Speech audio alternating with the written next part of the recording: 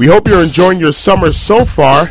I cannot believe that it's going to end pretty soon. Adeshina Koiki on the ALOST Sports Talk podcast, and no matter how many times this happens, which is every single year, I marvel at the fact at how these years just pass by so fast. And I marvel at the fact at how many of these podcasts go by. This is episode number 11 that we're starting, and we have a couple of very good guests on this show.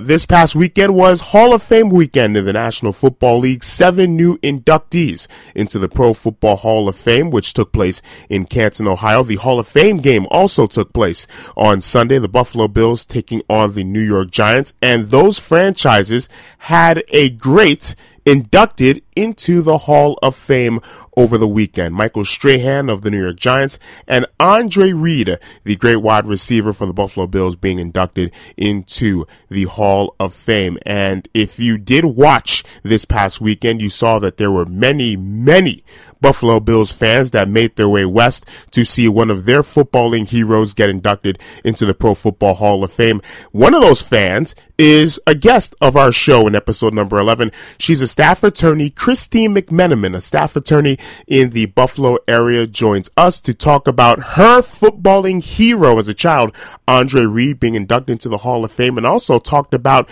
the moment in which she got to personally congratulate Andre Reed on his amazing accomplishments. So we talked to Christine McMenamin about the Bills of the past and the Bills of the present, and also with the summer about to end, football season about to start, and also the National Hockey League season about to start. And we talk with probably the authority on NHL news and insider information in this country, the authority of all things NHL, EJ Raddick, NHL analyst on the NHL Network, joining us to break down everything NHL free agency and all the NHL news this offseason. A very, very busy NHL offseason. So many players changing addresses. He also talks about the PK Subban Montreal Canadiens arbitration drama and possible arbitration drama for a star player and its team coming down the pipeline in a couple of years. So a very insightful interview with EJ Raddick about all things NHL leading up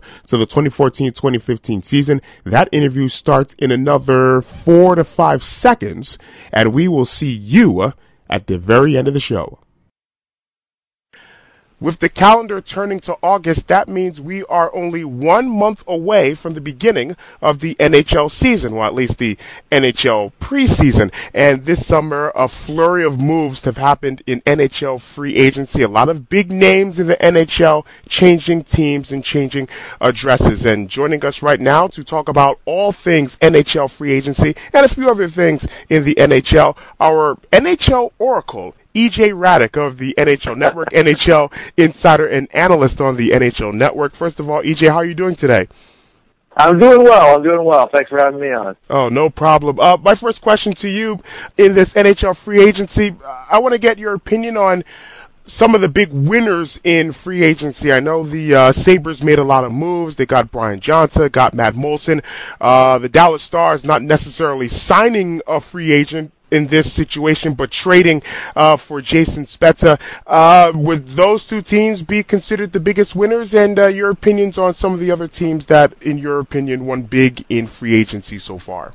Yeah, I will tell you this. I think the teams that win big in free agency are the teams that don't have to sign anybody because they've already signed their players and they're already set moving forward. There are not a lot of teams that are in that circumstance. I mean, the LA Kings come to mind as the defending champs. It's been a great offseason for the Kings. They won the Stanley Cup. They had all their draft picks plus a couple of extras, and they didn't have to do anything silly on the free agent market. So these obviously, to me, are the big winners. But of the teams that had to get out there and do things, Dallas making those moves, a trade for Jason Spezza, a free agent pickup of Alex Hemsky. They had particular needs there in a very, very tough conference, and I think those were nice moves. I think St. Louis, again, a need player. They needed to really be better in the middle of their group at center. The best center on the market was Paul Stastny. They got him on a 4-year deal, so, I mean, I think that is nice. I mean, the money, when you get the free agency, you're going to overpay. You get $7 million per season, but 4-year term, I think that does limit things if it does not work out there. So from that standpoint, not a bad contract and a guy who fits. And I think the Tampa Bay Lightning in the East went out and made a lot of little moves that I think will help their team moving forward.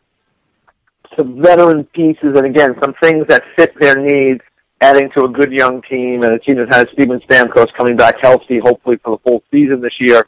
He missed so much time last year after breaking that leg. So, for me, those are the couple that I thought it really they did what they needed to do.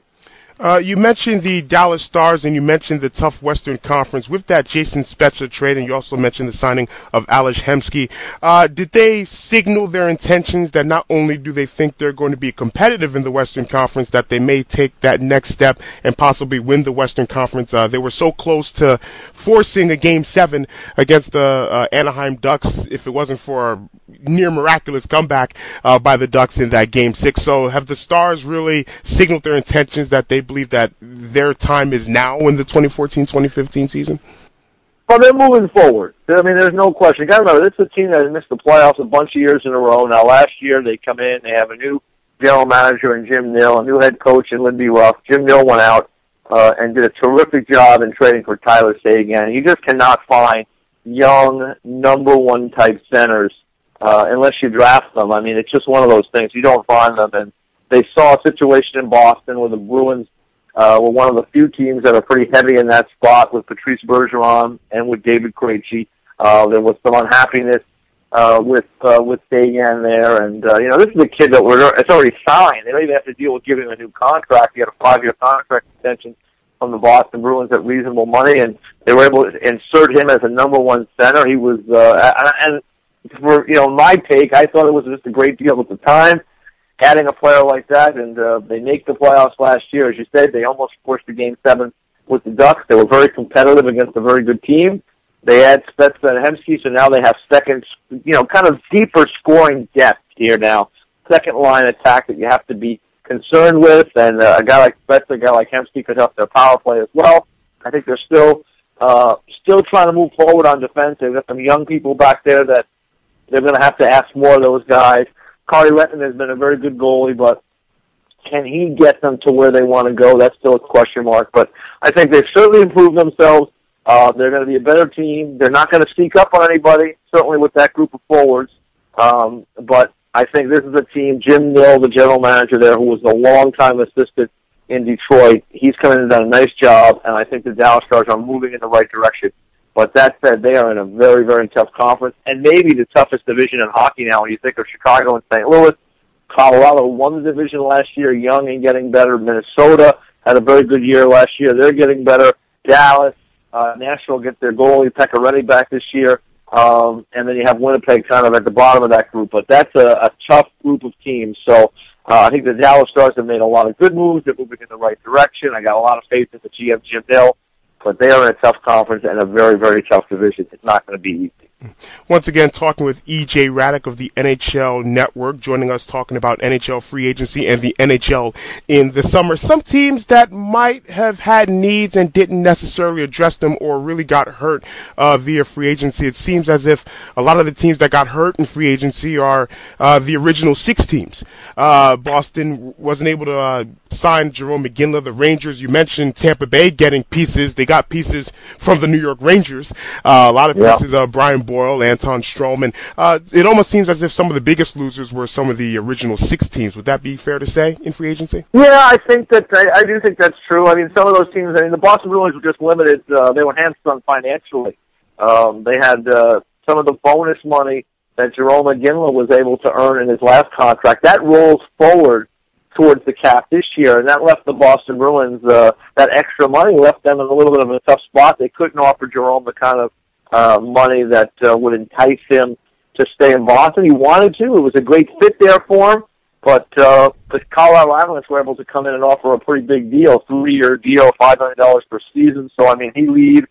The Bruins, I think the Bruins will move forward. They've got a very good organization, but I know they would have liked to keep Jerome. If they could, it didn't work out for them. The Rangers lost some pieces, but the Rangers also went out and were able to add some pieces back in with, in particular, Dan Boyle, who replaces Anton Strowman on defense. I like Dan Boyle a lot. I think he'll help them on the power play. It's only a 2-year term. He's a little long in the tooth, but real competitive guy. He's a guy that can move the puck still. So I don't know if that's a huge loss there. I know the one team, though, that really wanted to do things and really went out there and tried to do things, another original six team, the Detroit Red Wings. And that's a team that has been a destination for free agents over the last couple of decades because they had the terrific talent there. People wanted to go to Detroit and play. Well, the Yzermans have retired. Lidstrom retired a couple of years ago. The Red Wings are not quite the same destination they once were.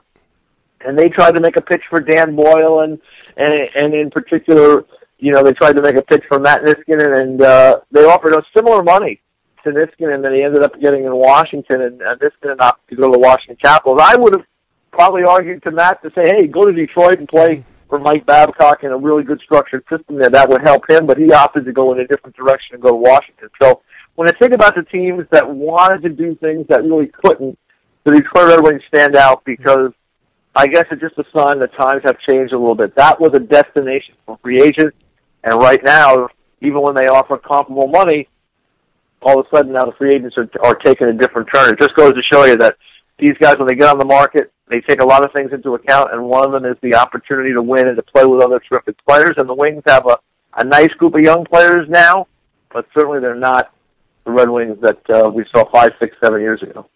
You killed two birds with one stone. My next question was about whether Detroit was a free agent's paradise. And I guess I'll switch it a little bit in terms of the Detroit Red Wings. One of the things that a lot of people were getting at in terms of what Detroit needed was not just a defenseman, but a defenseman that's right-handed. And right shot. Yeah, so I just want to ask you, for those that don't necessarily know the nuances of the NHL and just hockey in general and the balance between left-handed defensemen and right-handed defensemen, why such the need for Detroit particularly for a right-handed defenseman? Is it just that they have a lot of left-handed defensemen? Yeah, they're loaded with left-shot defense. They're really, as a team, they're loaded with left-shot players to begin with. They don't have a lot of right-shot players.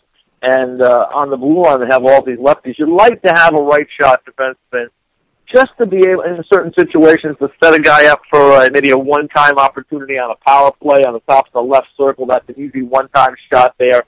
So that's one reason. There are, sometimes you just want to have that right shot guy on the right side, on his strong side, on his forehand, being able to go back in the defensive zone and take pucks out that way and make that easier play. I think you like to have a certain balance there. Mike Babcock, it's interesting, the coach of the Red Wings, he talked about that very thing when he was involved with coaching Team Canada at the Olympics.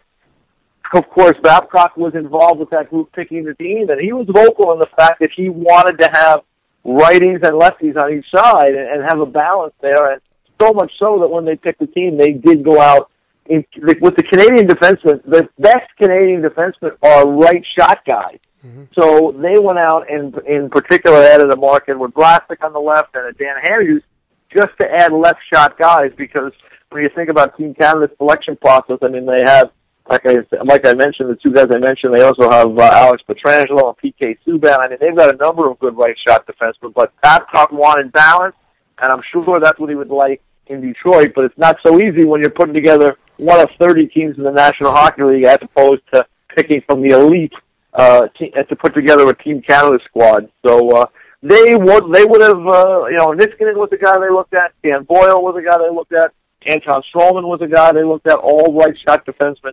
But in the end, all three of those guys decided to go to other places. You mentioned P.K. Subban, and P.K. Subban and his team, the Montreal Canadiens, are getting ready and are currently now in an arbitration battle in terms of P.K. Subban's deal and his demands versus the initial offer that the Montreal Canadiens offered him. My question to you is, how does the Montreal front office view P.K. Subban in your opinion? He is someone that a lot of people love and a lot of people, let's just say, don't necessarily love in terms of his confidence on the ice and what people perceive as possible cockiness. So, in your opinion, what do you think Montreal's views of P.K. Subban are? Well, I think the Montreal Canadiens have to know that P.K. Subban is a elite defenseman. He's a guy that can, these are the kind of players you just don't, grab onto that easily. It's like I mentioned before, Jim Nill trading for a number one center in Tyler Seguin. number one defensemen, number one centers, these guys are really hard to find. It's a 30-team league, and I would tell you that really elite number one defensemen, there are probably maybe, somewhere in the area of 15 guys, give or take a few on either side, depending upon who's making up that list, that really fit that category. The same thing with centers. It's roughly the same number. So when you think about here, the Montreal Canadiens, they have one of these guys. It's the core guy that has been a guy they drafted and a guy they're going to move forward with. In the last contract, they wanted to do a bridge deal, what we call a bridge deal, to get from the first contract to later on and have P.K. Subban prove a little bit more about what he is as a player and go from there. When you do a bridge deal, you set yourself up you're hoping the player really performs well, I would think, because you want to be successful as a team. P.K. Subban did perform very well. He continued to grow as a player. He won a Norris Trophy. And here we sit in a situation now where the Montreal Canadiens, now if they're thinking about a long-term deal with Subban, look at the marketplace, which has changed dramatically from where it was a couple of years ago when they did that bridge deal to where it is now. And I know, talking to PK's representatives, the Newport Sports Management Group, they could have done a long-term deal with P.K. Subban. Montreal Canadiens could have done a deal that would have been roughly 8 years and roughly $5.5 to $6 million per season, and that would be viewed probably at this point and where we stand now as a bargain for P.K. Subban. But the Canadiens opted to kind of play hardball. They wanted to go with this bridge deal. The negotiations got somewhat contentious, but in the end, a player like P.K. Subban at that part of his career does not have a lot of real options unless a team comes in with an offer sheet, which did not happen. So he signed the bridge deal. He's moved forward. And now he's got more of the hammer because he's getting more. He has arbitration rights, as we see that is played out on this Friday. They had the arbitration hearing. And he is getting closer and closer now to unrestricted free agency in a circumstance where the Montreal Canadiens could, at that time, lose him and get nothing in return, which would be a disastrous thing for the franchise. So the Canadiens probably don't want to pay as much as P.K. Subban wants, but in the last negotiation, they had a chance to do a long-term deal and kind of bet on P.K. Subban. They decided to take a more cautious approach at that time, and now they're in a situation now where if they're looking for an 8-year deal for P.K. Subban, instead of paying him $5.5 or $6 million a year, they're probably looking at paying him $8.5, $9, $9.5, maybe more. Because if this player went onto the open market, he would certainly have a lot of attention and a lot of suitors. And I think the Montreal Canadiens do have to do something here. They have to think in terms of the big picture and say, hey, do we want to sign this guy and get it done and get it done long term? Or do we really want to start thinking about going down the other road, which is seeking out a trade? They could get a lot for him, but they will likely not get that number one defenseman, which he is, in return. They would get probably a package of things, and maybe that's for the best if that's how they feel.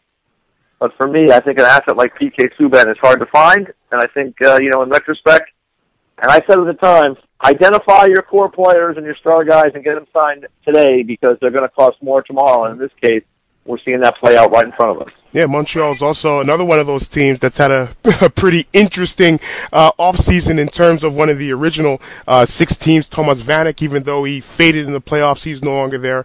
Josh Georges as well, no longer with the Montreal Canadiens. Once again, E.J. Raddick of the NHL Network joining us. Another Canadian team that I'm very interested in figuring out their direction, the Edmonton Oilers. The past couple of years, you've seen the NHL Network oil change, a lot of the youth movement going on, but now they got Benoit Pouliot from the Rangers. Mark Fane, I believe from New Jersey, is also with Edmonton. What's the direction of the Oilers? It's been a little while since they've been able to make noise, and they went through this youth movement. Now they've acquired a few pieces to go with some of the young players. So where is this oil change going, I guess? Well, I don't think it's going anywhere fast, and I think the big problem is that you look just again, Western Conference, teams in their division, Anaheim, Los Angeles, San Jose, Vancouver still is, I think, a pretty good team, although they are a team in transition as well. Phoenix is a competitive group. And then you think again in the Western Conference, the teams I mentioned earlier in the Central. it's not easy to make the playoffs in that conference. It is not easy for that. To think that an Edmonton Oilers team that has struggled so much over the last several years is all of a sudden the light is going to click on and everybody's going to move forward. I think that there's a lot of challenges there still. I'm not sold on Dallas Eakins as a coach. The good news is they brought in Craig Ramsey, who's a veteran assistant coach that's a really sharp guy that I think if Dallas Eakins is smart, he'll lean on Craig Ramsey and help his development as a head coach. I think they've got to make maybe some decisions on some of their younger players. They did with Sam Gagner. They moved him out. They're still really hurting, I think, on the blue line, and, they need help there. They've got some young guys coming. I think a signing like a Fane and a Benoit Pouliot, those are guys I think they've signed that they view as guys who've played in the NHL and have experience and can help be guys in that room to help buffer the development of some of the younger guys and not force them to bring guys in too soon. I'm not a big fan of signing Benoit Pouliot to a 5-year contract. This is a guy who's played his last 5 years on 1-year contracts, and he was in a great spot with New York. Good line mates, a coach that really supported him, and I think it will be a struggle for him in Edmonton moving forward unless he has truly changed as a player, and I don't know if that's the case. And Mark Fane is a guy I saw in New Jersey, and again, I'm not real sold on Mark Fane as a guy that you'd sign to that kind of term and money. So I think there's still a lot of questions in Edmonton. There's some good young players there. There's some good young prospects in their system. I get Darnell Nurse on defense and Oscar Clefbaum. I mean, these are some guys that can help this group moving forward. But I think they've got a ways to go still. I think they've stood in their own way in a couple of different circumstances. They've had a number of coaches there in the last 7 or 8 years. And this is an organization that they're going to have to show me that they can do more if they're going to get to that next level. And it's not like I said, if they were in the East, much better, much different situation, a better opportunity to start to make up ground and make progress. In the Western Conference, I think it'll be extremely difficult with all the challenges that they have in front of them right now. They've got a ways to go. Once again, E.J. Raddick of the NHL Network joining us. A couple of the things that have been talked about with the NHL Competition Committee in terms of rules changes going into the 2014-2015 season, proposed rules changes in the 2014-2015 season, the long line change for overtimes to possibly promote more scoring in overtimes and decrease the number of shootouts, as well as the expanded trapezoid. Your opinion on whether those two big rules will be passed and the impact in terms of players or teams if those rules pass? Well, in terms of the long change in overtime, it's a small adjustment to try to alleviate what the league is not going to move away from the shootout. Okay. Speaking to people in the high reaches of the league. I mean, they'll always show you the research that fans like the shootout. Some media and some old school hockey people maybe don't like the shootout as much. For me, I don't have a problem with it in the regular season. I like games decided. People pay a lot of money to go to these games during the regular season. You'd like to walk away with a winner and a loser in those games. For me, I'd make it real simple. I would just say, if you win a game, no matter if it's an overtime shootout, whatever, it's a win, 2 points. And if you lose, no matter how you lose, it's no points. Make it simple, but it is the way they do it now. But they're looking to have fewer games go to shootouts. They want to have an opportunity for these games to be decided maybe in that 5-minute overtime window. So you can do the homework statistically. More goals are scored in the second period. Part of that is the long change and the fact that defensemen can get caught on the ice longer, tired, fatigued, make mistakes, they end up in the net. So it's a small change. It's something they could have done a while back. I know Damien Echeverrieta, who works in the Department of Player Safety, this has been a thing that he has been kind of pushing forward for like several years, and it seems like a very common sense approach. It finally got some traction with some of the managers over the last 12 to 18 months. Lou Lamoriello, I know, was one guy. When he gets behind something, all of a sudden there's a little bit more push among the general managers. So I think it's something that will be helpful. And, in terms of that, what they're looking to accomplish there, which is simply to have more games and with team play as opposed to a shootout. And again, saying that the league isn't looking to move away from the shootout, they just like to have an opportunity for those games to be decided in the 60 or 65 minutes before that. Any goaltender that comes into your mind if they do expand the trapezoid area where a goalkeeper can play the puck? Any goaltenders in mind that may be served well if the trapezoid is expanded a little bit more going into next season? I don't know. I mean, I'll tell you what. I never liked this rule to begin with. Yeah, I really don't. I really don't like it. I think it's punishing guys with skill. I mean, goaltenders. They not all the guys handle the puck like Marty Berger or Marty Turco. There are very few guys that handle the puck that well. The guys that do it well, why should they be punished by not being able to use the skill they have? I think it also helps, when we have a league where we're trying to get away from obstruction over the last 10 years, and a goaltender is not able to come out and help play a puck. Well, now a defenseman is, you're not holding up guys as much anymore. Those defensemen end up being in a situation where they could really take a pretty nasty hit in the corner going back to play pucks. So, for me, I never liked the rule. I think the guys who are good at it should benefit from being good at it. I think the guys that aren't very good at it should have to deal with a decision as to whether they're going to go out and handle a puck. And I can tell you this, watching, you go back, because they said they put this rule in to create more offense. Yeah. I think when you go back, goalies coming out to play the puck created more silliness and more offensive chances because most of them aren't good at it. Mm-hmm. So, again, for me, I never liked the rule. I wish that they would just take the trapezoid out. We've had enough of a look at it now. But for at least for the time being, it's staying, and looks like they're going to make some changes to it, but I never liked this rule, and I wish it would go away.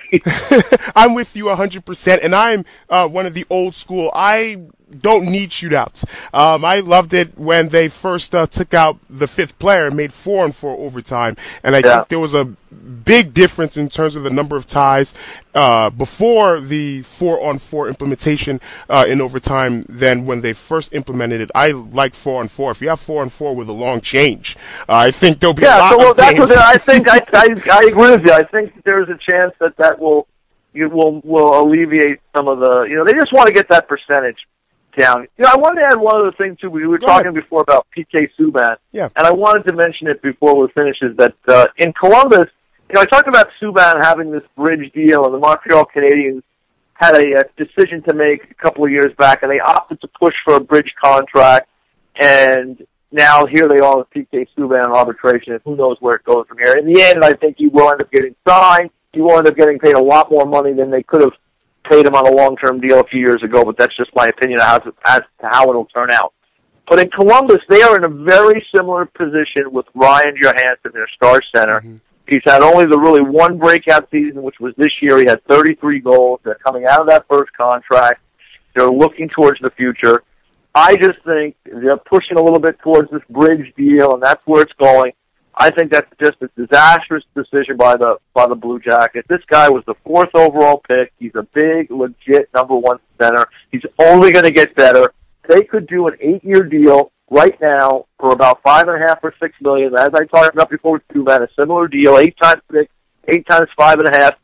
Clap their hands, shake hands, be done with it for 8 years, and just watch this guy continue to get better. And that's what the expectation is. You don't want to be in a situation where you're betting against your own team and your own players. You want them to be successful. Anybody who's watched this guy knows that, he's the real deal. Unless he has some kind of significant injury, he's going to continue to be the guy. Why not get it done now instead of trying to play games with a bridge deal, create hard feelings? Because those feelings, as we see here with Subban, they're going to come back. And when the hammer is going to be held by Ryan Johansson in a few years, and it will be, he'll be able to swing it. He'll be able to swing it hard. And for a Columbus team that needs to keep their assets in place, suppose he decides one day that, I had a nice run here, but I'm going to go test free agency. Believe me, there'll be 29 teams lining up to get his services at that point. So, for me, I wanted to kind of tack that onto the Subban thing. Yeah. It's an interesting situation in Columbus right now. If the Jackets had the foresight here, if they have the foresight, and they're willing to bet on their player, which they should because he's got the goods, they should do the long-term deal with Ryan Johansson now, buy some of those unrestricted years well in advance, and have that relationship cemented moving forward and move forward as a franchise because this guy is going to be a big part of that group going forward.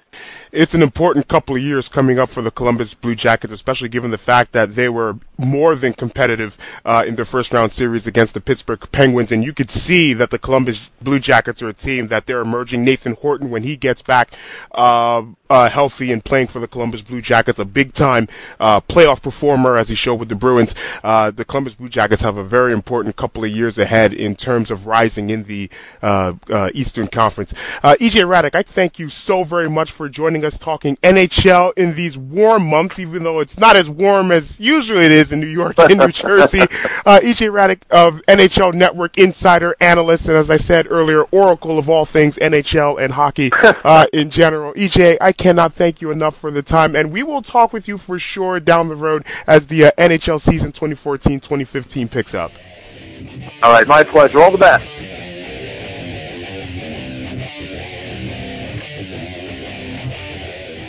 Can you believe the first game in the National Football League that counts in the standings is here? It's just a preseason, but the Buffalo Bills will be playing the New York Giants in the Hall of Fame game in Canton, Ohio, and each team had one of its former players be inducted into the Pro Football Hall of Fame on Saturday. For the New York Giants, defensive end and pass rush specialist Michael Strahan, and for the Buffalo Bills, one of the great wide receivers of all time, Andre Reed, inducted into the Hollow Halls of Canton, Ohio in the Pro Football Hall of Fame. And if you were able to see the induction ceremony on Saturday evening, you would have known that there were many Buffalo Bills fans in Canton, Ohio, cheering on Andre Reed and cheering on the Buffalo Bills teams of the 80s and 90s that were so great in the AFC. And one of those Bills fans that made it to Canton, Ohio, joins us on the ALOST Sports Talk podcast. She is a staff attorney in Buffalo. Christine McMenamin joins us now on the ALOST Sports Talk podcast. First of all, Christine, thank you so very much for joining us, and how are you doing today? Thank you for having me. I'm great. How was your experience in Canton? Was it everything that you thought it would be and more? Just take me through your time in Canton, Ohio. Oh, it was definitely a very memorable experience. Andre Reed has been my favorite Buffalo Bill for my entire life. I was a child when they made it to the 4 Super Bowls, and I just really looked up to him, and I really liked him, and to see him get inducted was a dream of mine. And when he finally was set to be inducted and chosen to become a Hall of Fame member, we definitely said we have to be there. So we did get the tickets and made the trek up from Buffalo, and to see that many other Buffalo Bills fans who did the same was really incredible, and to feel all of that love for Buffalo there and the love for Andre, it was really, really great. Can you expound a little bit more as to why, of all the players that the Buffalo Bills had that were doing so well in the early 90s and helping the Bills to go to 4 Super Bowls in a row, why Andre Reed was your favorite player amongst all those great players for the Bills? I guess, well, one, he's a receiver. He scores a lot of touchdowns. So as a kid, you know, I was around 9 or 10 years old, I got to see him. He made a lot of the exciting plays, of course, with Jim Kelly. So he got to score the touchdowns, and he was most visible, I would say, for a kid watching those Super Bowls and not really, you know, kind of knowing football, but not really knowing the ins and outs of the game and how much work all the other guys on a team put in to make that touchdown happen. But I just, for some reason, and I don't really know the exact reason, I guess, he kind of embodied like a sense of pride, you know, in my team, because this guy was so good, and he seemed to do it in a way that wasn't so flashy. You know, every now and then he could you know, spike the football or something like that, but it was a different era than the time now when some of the receivers, you know, have more of the spotlight on them, where I feel like Andre Reed at the time, it was more about the team and, you know, definitely the connection between him and Kelly, and it was just something about his humility, I guess, and really giving credit to the whole team. And those guys, in general, all the Hall of Famers, Kelly, Thurman, Bruce, and Andre, they really were a unit. And so I guess I chose him out of them that I really looked up to, and really he became my favorite. But it was part of that whole, this is the team. Once again, joined by Christine McMenamin, a staff attorney in Buffalo, who just attended the Pro Football Hall of Fame induction ceremonies in Canton, Ohio. Talk about a few of the other experiences that you might have had in Canton. Did you just go there to see Andre's speech and some of the other speeches by the other inductees? So what else stood out to you when you made the trip to Canton, outside of all the Buffalo Bills fans that you mingled with in Canton, Ohio? What else stood out? Right. Well, we didn't end up this visit going into the Hall of Fame. I have been there previously in the last couple of years, which was amazing. I went with my family, and my brother and my father had actually went to the Hall of Fame, so they did that. And we kind of took around the sites. We stopped in some of the neighboring towns, just to kind of take in, the area. And everywhere we went, we did run into Buffalo Bills fans. They were very easy to spot, usually wearing their gear. And then yesterday we made the trip into Canton, and we just kind of walked around the stadium area where they had all of the merchandise and all the activities. And then we just went up to our seats and really talked to the other fans. And it was such a sense of community because people from Buffalo in general are very friendly, and, we're a family. Basically, we're all a family. And so, you saw somebody else with a Buffalo Bills jersey or shirt on, and we just instantly, talked and really had that connection of being there for this purpose. So it was a great day. What jersey did you have on? I had a Reed jersey on, of course, and my jersey was signed by Andre this year when he had an autograph session due to getting inducted into the Hall of Fame. So I have a signed jersey from him, luckily. And you had it signed when he was in Buffalo, or was it somewhere else where you got it signed? He was in Niagara Falls, okay. And so my father and I stood in line for about 4 hours to see him and meet him. But like I said, he was my idol. He was my favorite Buffalo Bill growing up. So this was my first chance at meeting him. So the 4 hours was well worth it, and I got to meet him. I got to talk to him. And I got my jersey signed by him, so that was really great. And I got to congratulate him personally on being inducted. Once again, joined by Christine McMenamin on the ALOST Sports Talk podcast. Were your bosses okay with playing hooky for 4 hours for an Andre Reed signed jersey? Oh, it was on the weekend, so I was fine. All right. Which side were you? Well, first of all, I do want to ask you: were you there for all of the speeches? I was. Okay. Was there? I was there from start to finish. From start to finish. I guess outside of Andre Reed's speech, was there a speech or two by any of the other inductees that might have stood out in your mind in terms of a message that they wanted to convey, or just the excitement that they had when they spoke? So any other speeches that might have popped out in your mind when you were there watching all of the greats be inducted into Canton?